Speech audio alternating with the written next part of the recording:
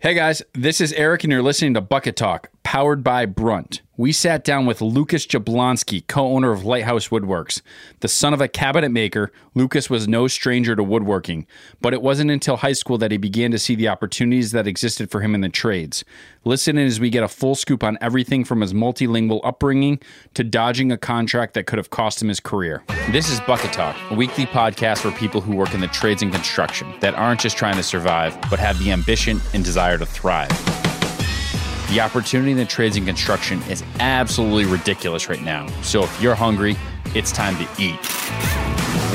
We discuss what it takes to rise from the bottom to the top with people who are well on their way and roll up their sleeves every single day.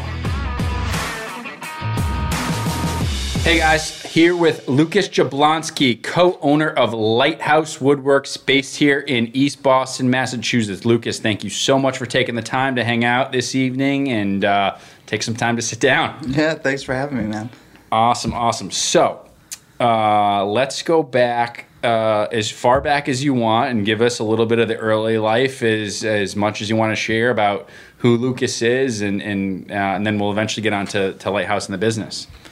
Yeah, so I mean, through social media, a lot of people often ask me how I got into woodworking, and because there's a kind of a typical, people had this story where somebody asked me once to build something, and I was like, yeah, I'll do it, and I fell in love, and I started asking more people if I could build things, and so a lot of people expect that from me, but I guess in order to understand my story, I have to go back further. So when I was a kid, I was born in Detroit, right? Oh, nice. All right, I didn't know that. And my father's an immigrant from Poland, and when I was a kid, he didn't speak English.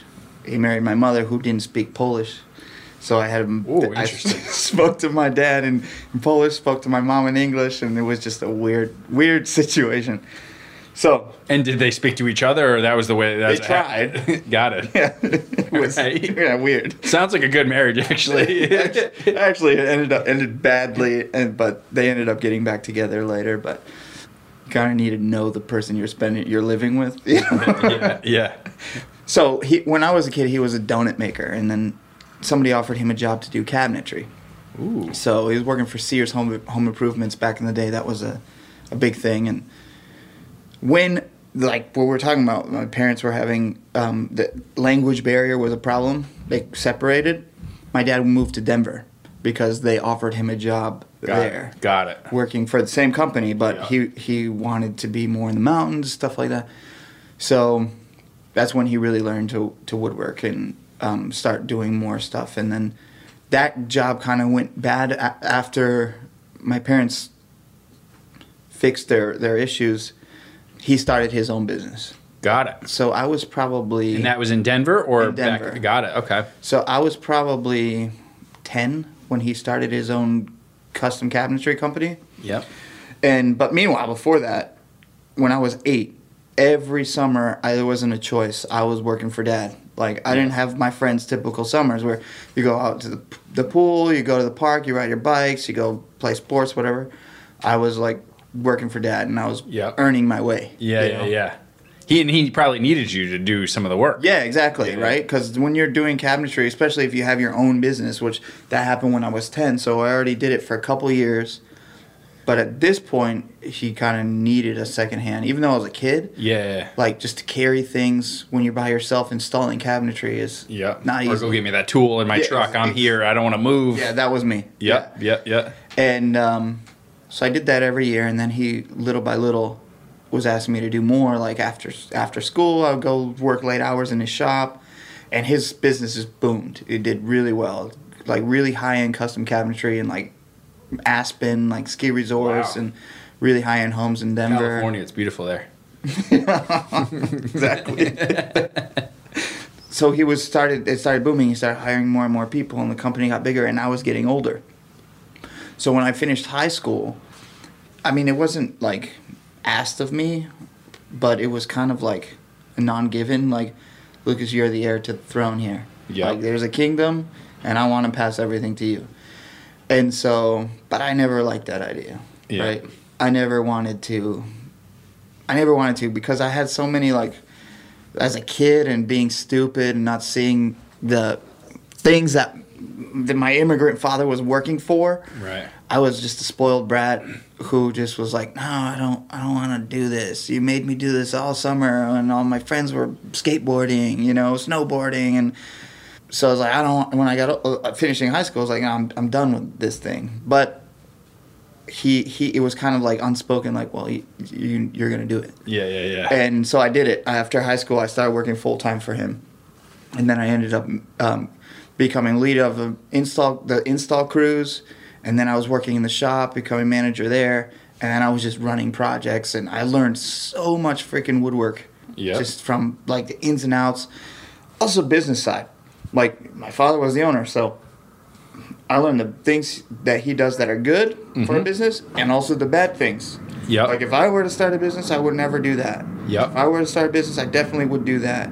And I had this blessing of just like all this business ownership in the woodworking world, this knowledge that I could now pick apart to say what I want, right? Yeah.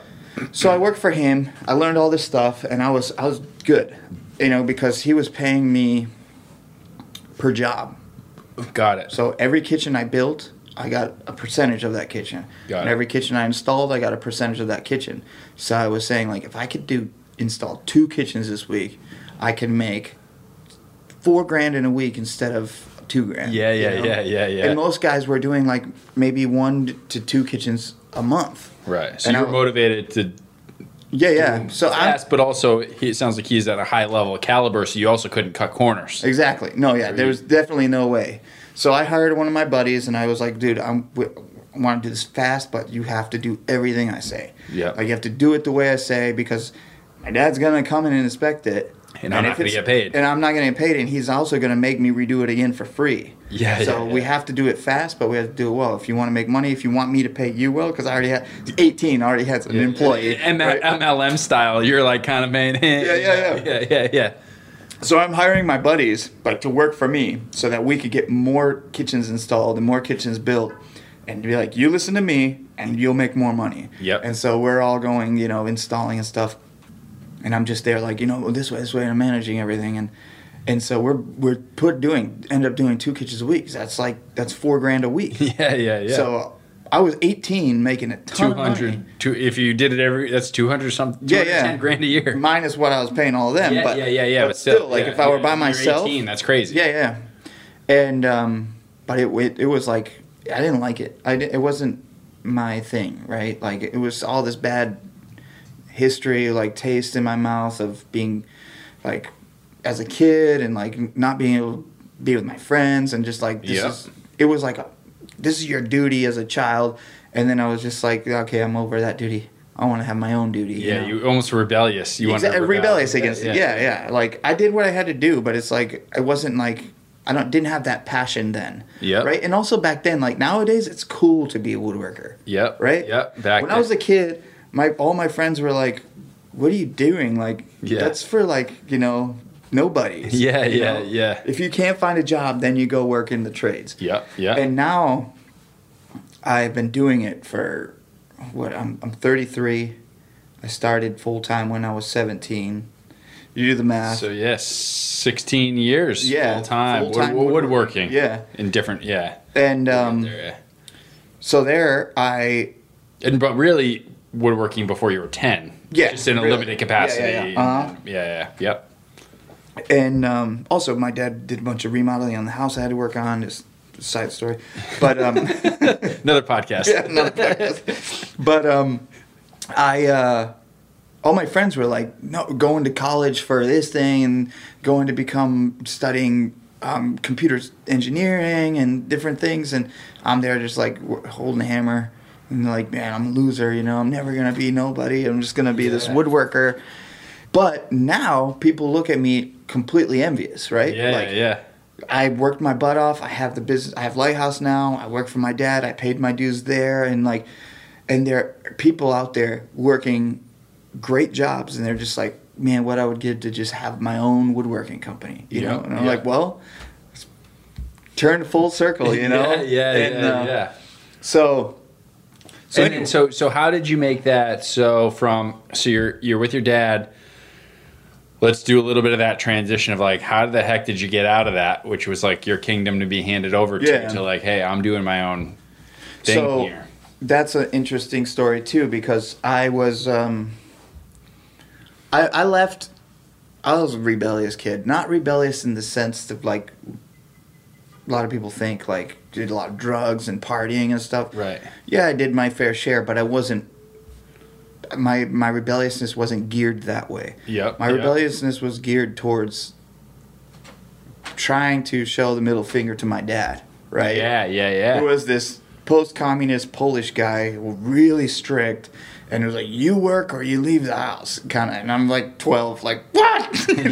Yeah. So, like, I'm leaving the house one day, but I can't now. Mm-hmm. My friend's mom will only let me sleep in his bedroom for a couple days. Yeah.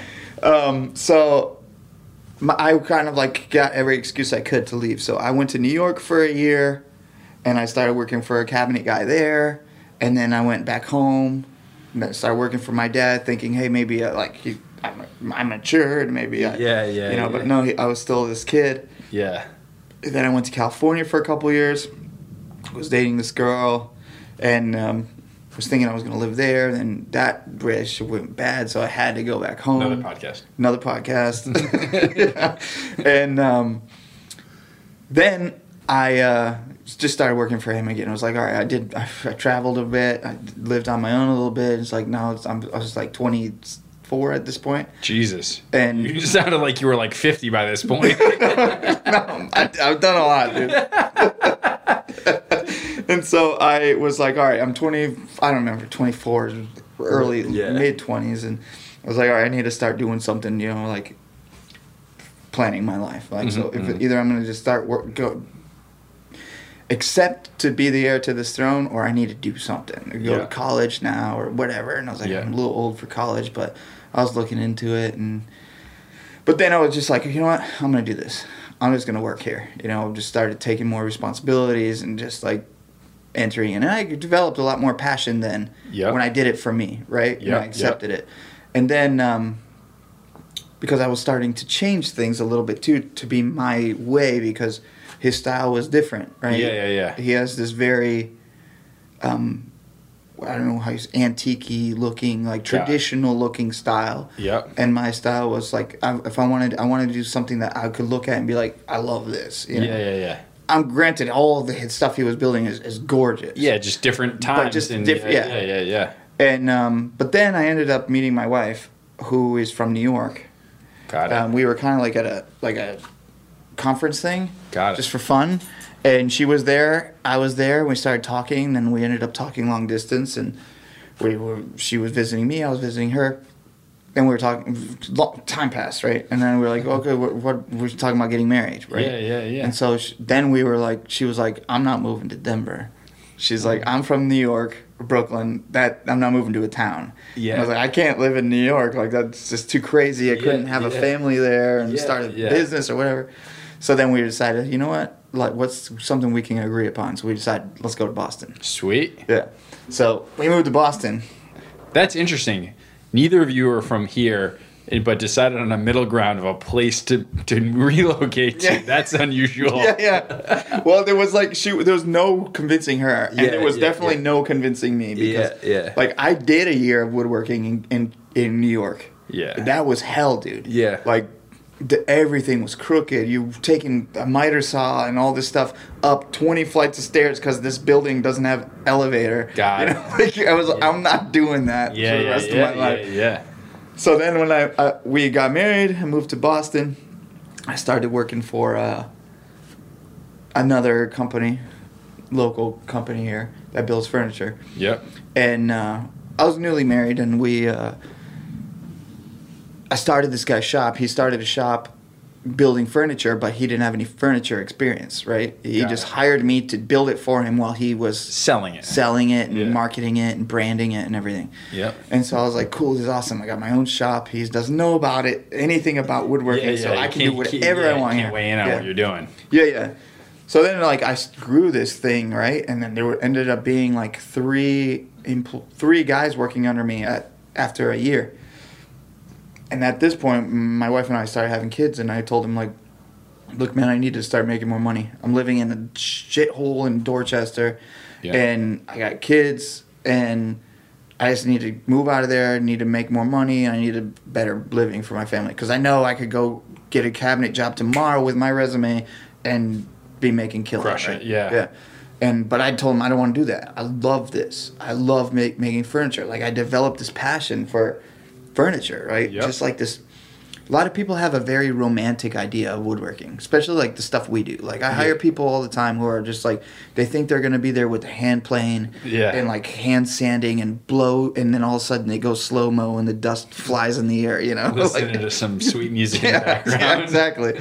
But it's not like that. If business is business, woodworking is woodworking, but I developed a passion there, right? Because if the most romantic you can get is there, right? Yeah. Because you're in your shop, you're in your space, and like our shop, you know, we hang wood on the walls, we got like lights going, and like it's just very like homey, cozy, right? Yeah. And I love that. And I'm like building things with my hands the way I want to build them, and nobody's telling me any different. Yeah. And they're selling. Yep. And I was good at it, right? And so then we hired these few guys, and I told them, like, look, I love this job. I love the company. I love the brand.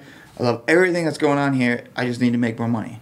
And he's like, dude, I can't afford it. Like, we got 3 guys in the shop plus me. And I said, what if we fire one of them and I work more hours? Yeah. I can outwork that guy. Yeah. I could do 2 hours more a day and do what that guy does in a week. Yep. You know, just let me have it, because I you need me, and I need to feed my family. Yeah. And so he wasn't about that, because he was a little insecure about, like, if anything happened to me, he wanted Backup plans. Yeah, backup plans. Yeah. So then I said, hey, how about, like, you build tables?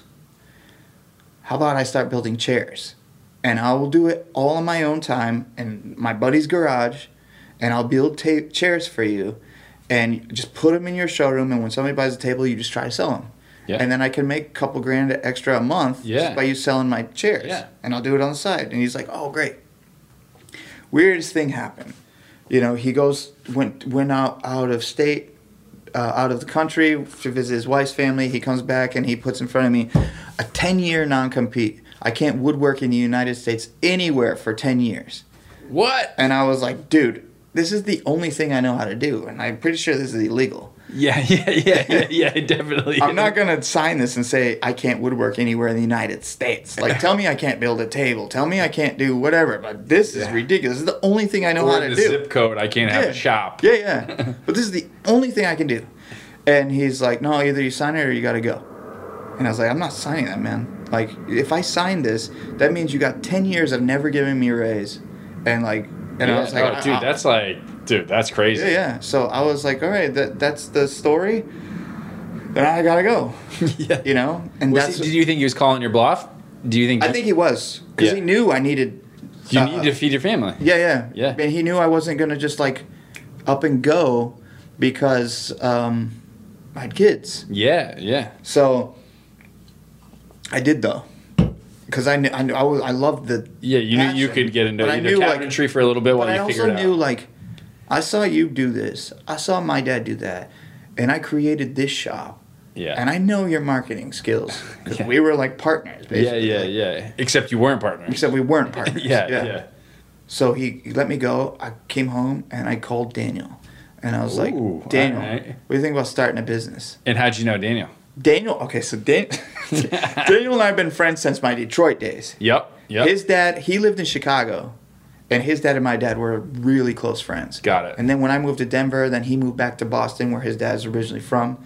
We were long distance friends from being kids, and we'd travel to hang out and stuff, and just go on trips together, places. So we were best friends, but then we were like pen pal friends. Yeah. So when we chose to move to Boston, it was kind of like, it wasn't because of him, it was just he happened to be here. Yeah. So I called Daniel, and I was like, dude, what do you think about starting a business? And he's like, what are you thinking to do? I was like, tables, man. That's what I can do. I love it. I freaking love building tables. I love building furniture, like whatever it is, chairs, tables, dressers, beds. Like, I love it. I'll build everything. His background is in sales and marketing. And I was like, you can take care of that. I'll take care of all the production. And we'll crush it. And he's like, dude, the funny thing, like, I just lost my job too. Ooh. He just got fired. Like, Wow. I think 3 days before me or 3 days after me. Yeah. All right. And so I told him, like, Daniel had a couple kids. I had a couple kids.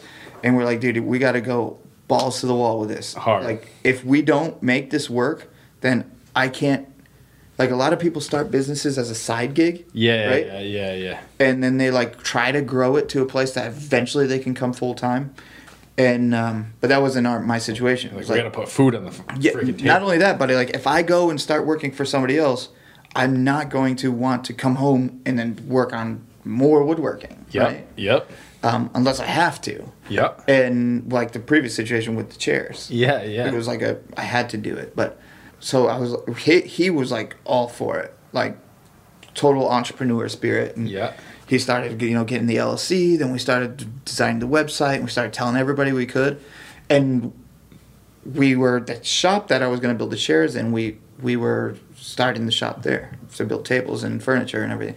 And there, we quickly realized the power in that garage was not going to handle it. So then we found this building, the shop we have now. Got it. And that shop, that small space How there. many years ago was that? This was 4 years ago. Got it. And we started a small shop there. People in the podcast won't know, but in Mark's office. Yeah. That was our whole shop. That whole thing was our shop. And we were building 20-foot tables in that small room. Shit. Yeah, it was insane. And then we just were going. But Daniel was super smart with the way he marketed, the paths he did, the things he did with, like, social media. Like, social media, for the most part, was me. Or 100% was me. He just knew how to market our pages. Yeah. And- you created the content, but he knew how to distribute it. Exactly. Yeah. So he was like ads and that kind of thing. That's his Yeah, thing. He does yeah. the ads. Yeah. And with Google and all that stuff. And so within I think it was like a month we started. We got our first sale, which is a huge table. By the way, before that first sale, how were you guys sweating bullets? We're like, oh shit. I was shitting my pants, dude. Because, okay, right now we're sitting in my shop, right? Or in our building. Yeah. A block to the left is where Daniel lived, and a block to the right is where I lived at the time. Yep. And so we found this place on Zillow or whatever, and we're like, what are you talking about? There's a wood shop. There's a shop space here. We live here. There's no shop space around here. Yeah. And so we came and looked at it, and we're like, holy crap. Didn't even know this building was here, and I lived here, And, but we started paying rent because we had to. Yeah.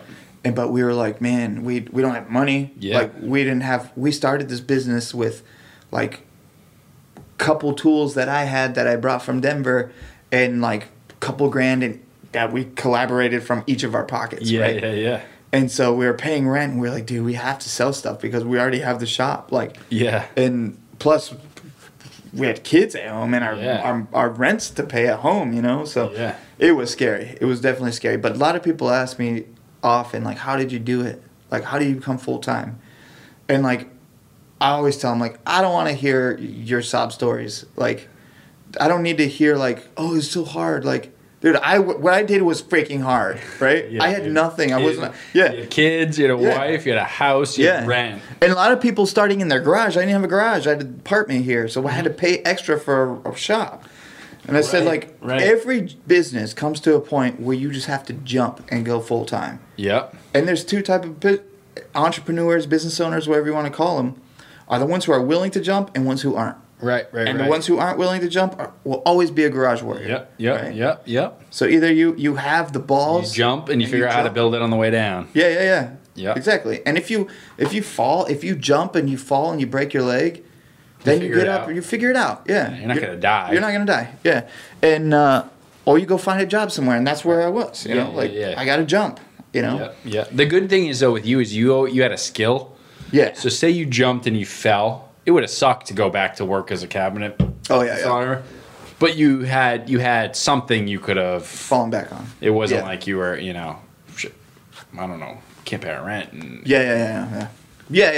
I mean, I would have had to look for a job and everything. yeah, it would have taken. But, It would have not been. but I enjoyable. was confident I could find a job. Yeah, because exactly. when I first moved here, I went on kitchen installer, kitchen builder interviews, and they were like looking at my resume, yeah, $35-$40 an hour easy. Yeah. You know? So, yep. And there, I was making like $15 an hour when I first started. Yeah. But I took it, and I was willing to take that $15 because I was doing what I wanted to do. Yeah, right? yeah. At the time, my wife was working, and I was like, what is life if you don't love what you're doing? Yep. You spend 10 hours of your day in this box. Yep. You got to enjoy it somewhat. Yep. So I don't care how much money is in my bank account if I am not spending it and spending my time here. Yeah. You know? Yeah. So I gotta love it, and then it gave me more. That's cool because it sounds like your wife was on board with that. She was totally. Which is not always the case. No, I know. she was like, she was so full. I mean, she knows my skills and everything. Yeah, so yeah. She trusted I could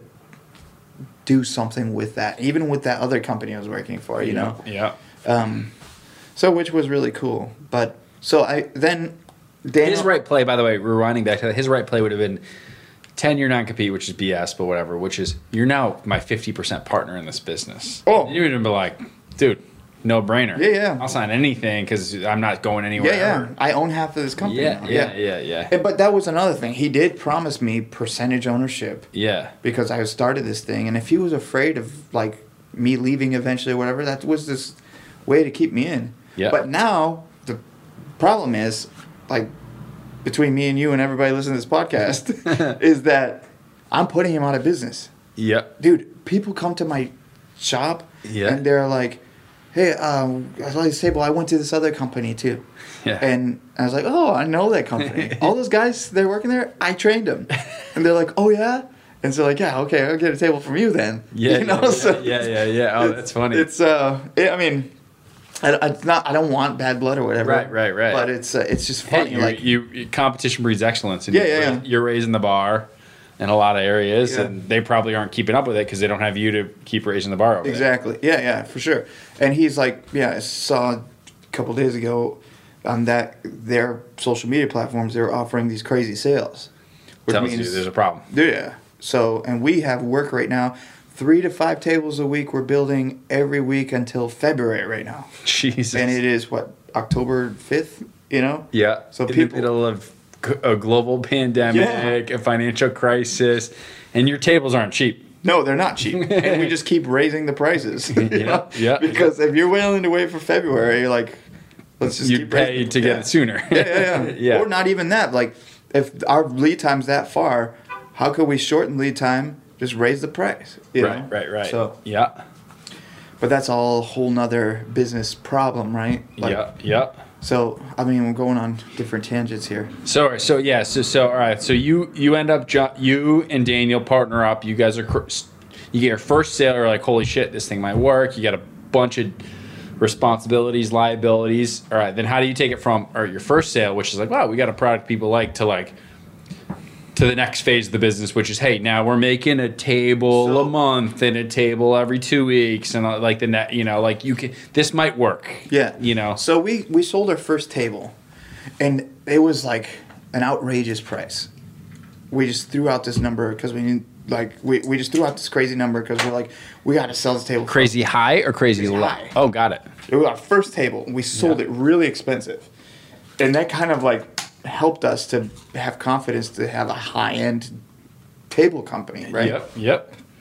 And so you can always lower prices. It's really hard to raise them once you start low. Yeah.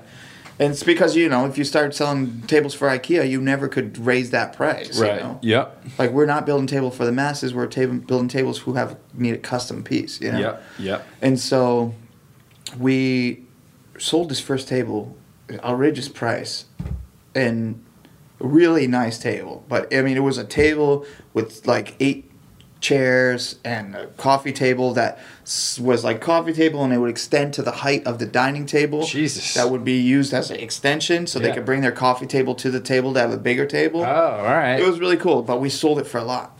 And that saved our butt in the beginning because we had all this cash to now invest. Yep. Right? Yep. We weren't taking money still. Yep. And we put it all back into the business. Yep. So we started using it to market things. So we tried like a magazine, we tried like some ads and internet and things, and then all of a sudden people started calling.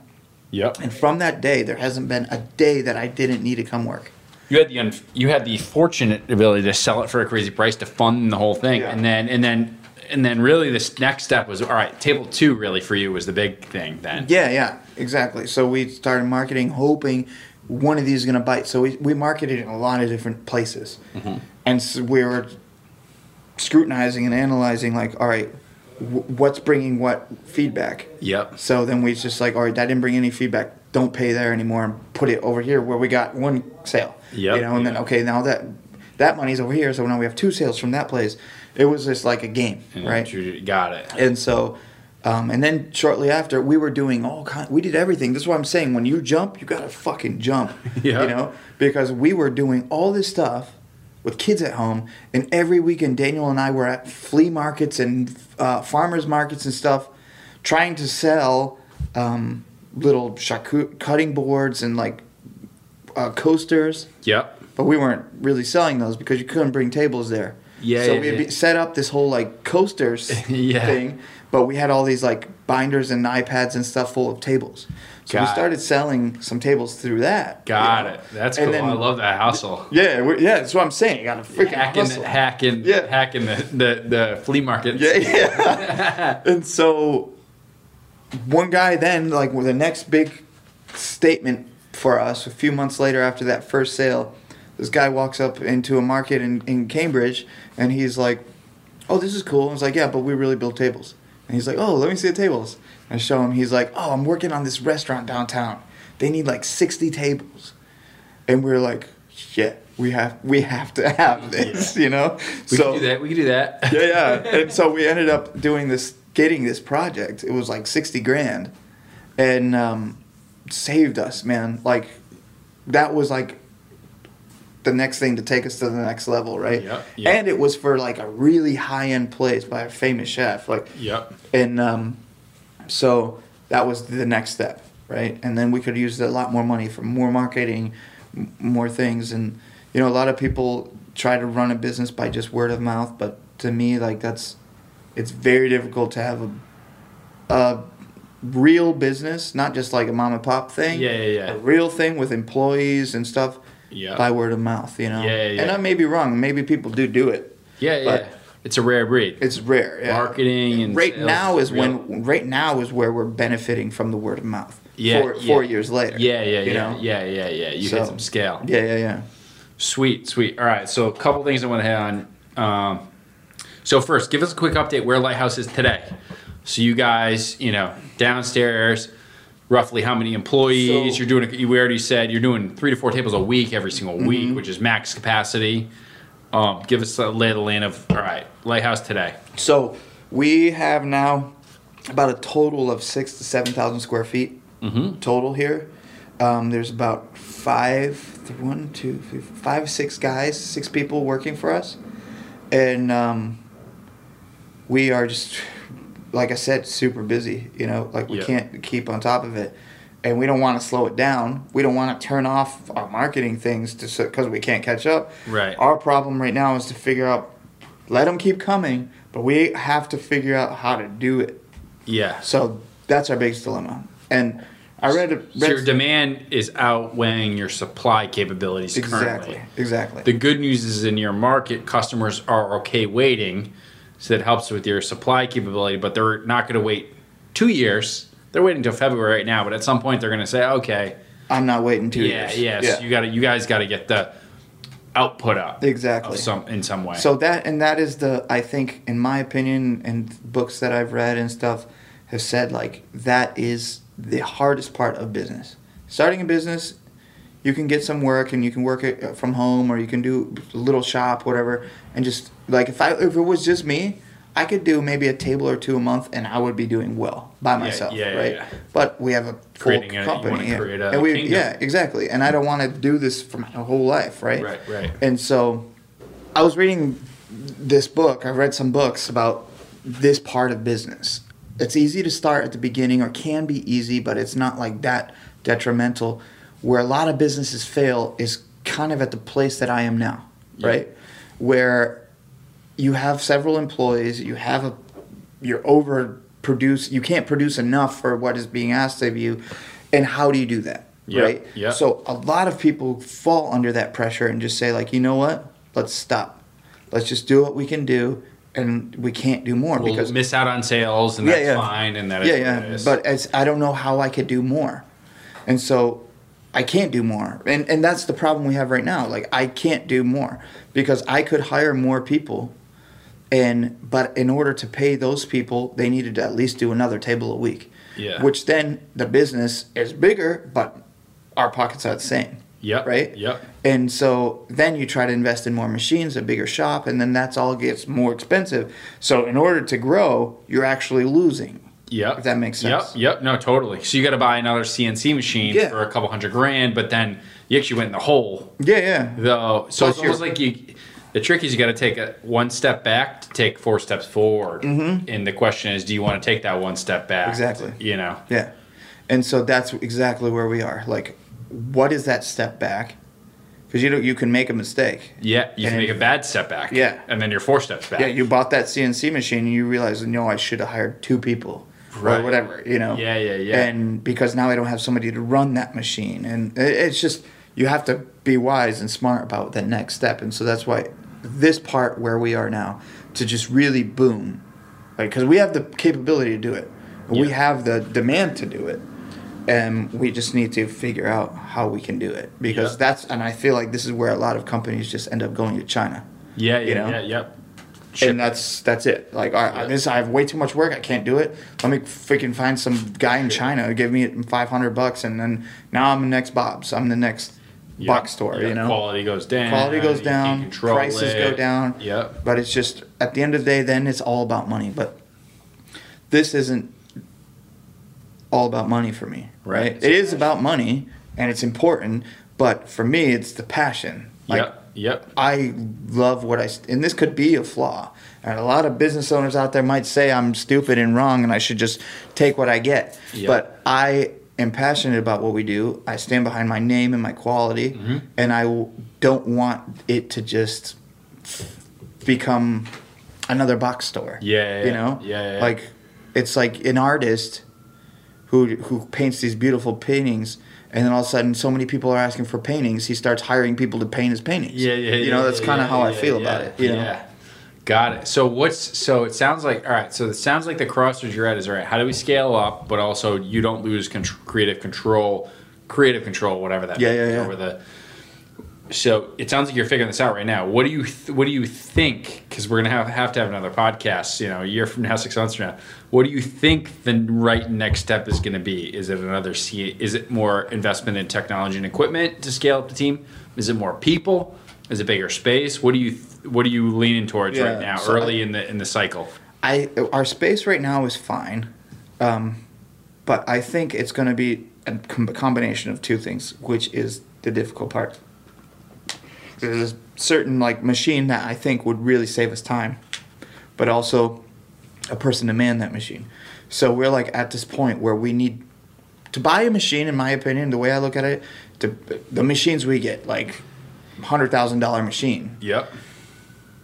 The way I look at that is an employee for the year. Yep. Right. Yep. I'm paying this employee for a year, and then after that, he's a free employee. Yep. And so if I want to buy this next machine, I need to hire somebody too. So I need to hire 2 people, which then means I need to make sure that these 2 people are not doing 5 tables a week, but we're doing 7 or 6, whatever. Yep. And that has to be done, or else then it starts really taking a hit on us, Yep. Because we're paying out way more than what's coming in at that point. Yeah. So it's tough, but that's what I think will happen. And how do you make sure that employee's happy enough so they stick around after that year, because you don't want to have to train someone.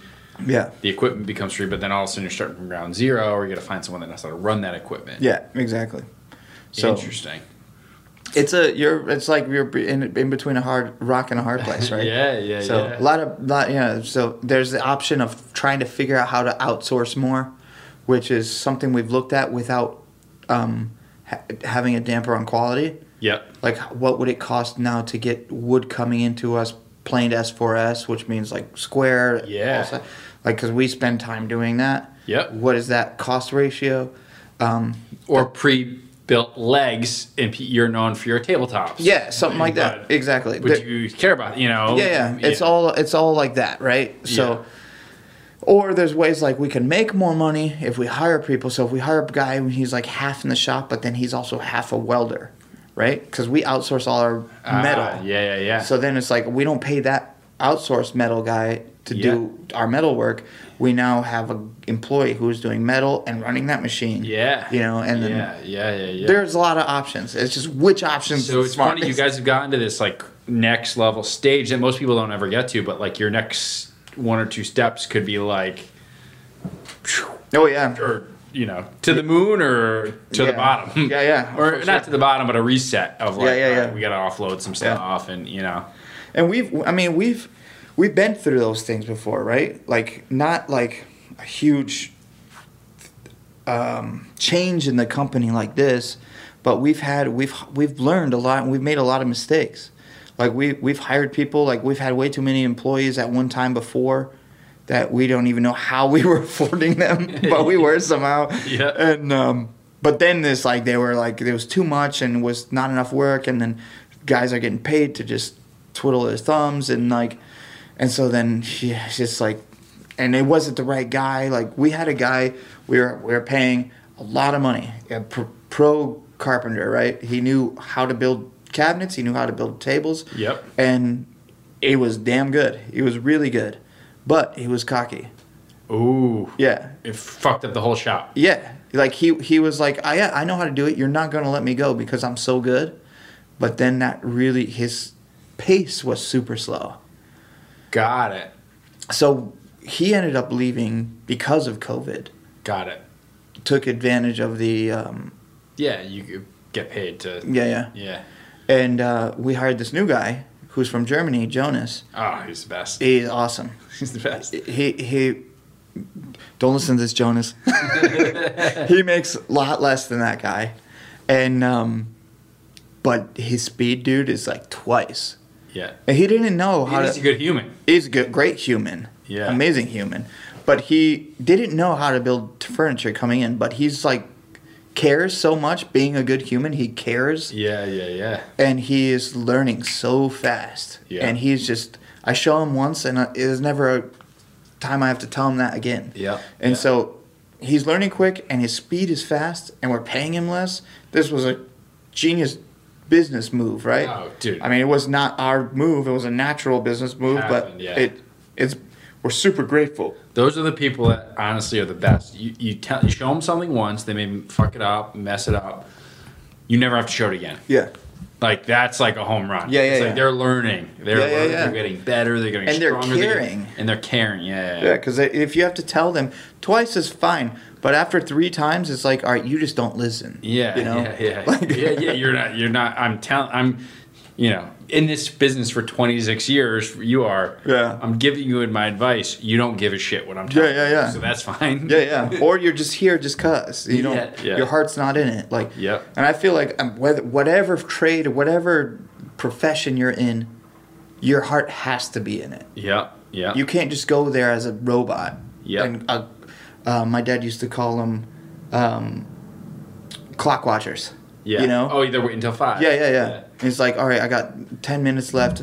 I'm not going to start anything new now because I got 10 minutes left. And it's like just wasting time. Yeah. It's like, no, you do everything you can, you know? It's like, or if you're about finished, you're like, oh, it's 5 o'clock. Okay, I'm just going to finish this. I'll clock out at 5:20. F it, you know? Yeah. And those are the people who you care because they are somebody who will be a future to the company. Yep. You know? Yep. Awesome. No, we're going to do a lot more podcasts with you in the future, but so we like to lighten it up at the end. So for Lucas himself, if you could spend a half an hour with anyone in the world, past, present, deceased, living, rock star, Joe down the street, doesn't matter, who would it be and why? This is a very tough question. But I'm a realistic guy. Yep. And I want to think of somebody who realistically I could talk to because there's a lot of That's fair. idols out there, deceased people, famous deceased people with huge brains. Yep. But right now, today, who I am actively trying to have this 30-minute conversation with. Dude, thank you so much. I appreciate that. You did not have to say my name. But continue on. It was this podcast. No, but it's like I said, I'm a realist, I like right? that approach. I like that So approach. there's a guy, his name's Gary Vaynerchuk. Ooh. Do you know him? Never heard of him. No? Just fucking kidding. Okay, dude. okay. Oh my God. He is, I would love to pick his brain about my next step in the business that we're just discussed. Yep. What he thinks I should do Ooh. Okay. to make this thing fucking explode. Whoa, I like that. That's who I'd like to talk to. All right. We'll see if we can tag him in this and make that happen. Yeah, let's do it. Sweet. I love that. No, by the way, I'm a huge fan. I was joking. I fucking listened to all of his stuff early on. To be honest, not so much anymore. But like 3-4 years ago, I listened to every video and took almost all of his marketing strategies and tips and just implemented them. He's a genius, they worked. man. He's a genius. And they worked. Yeah, they will. Like, they worked. Yeah.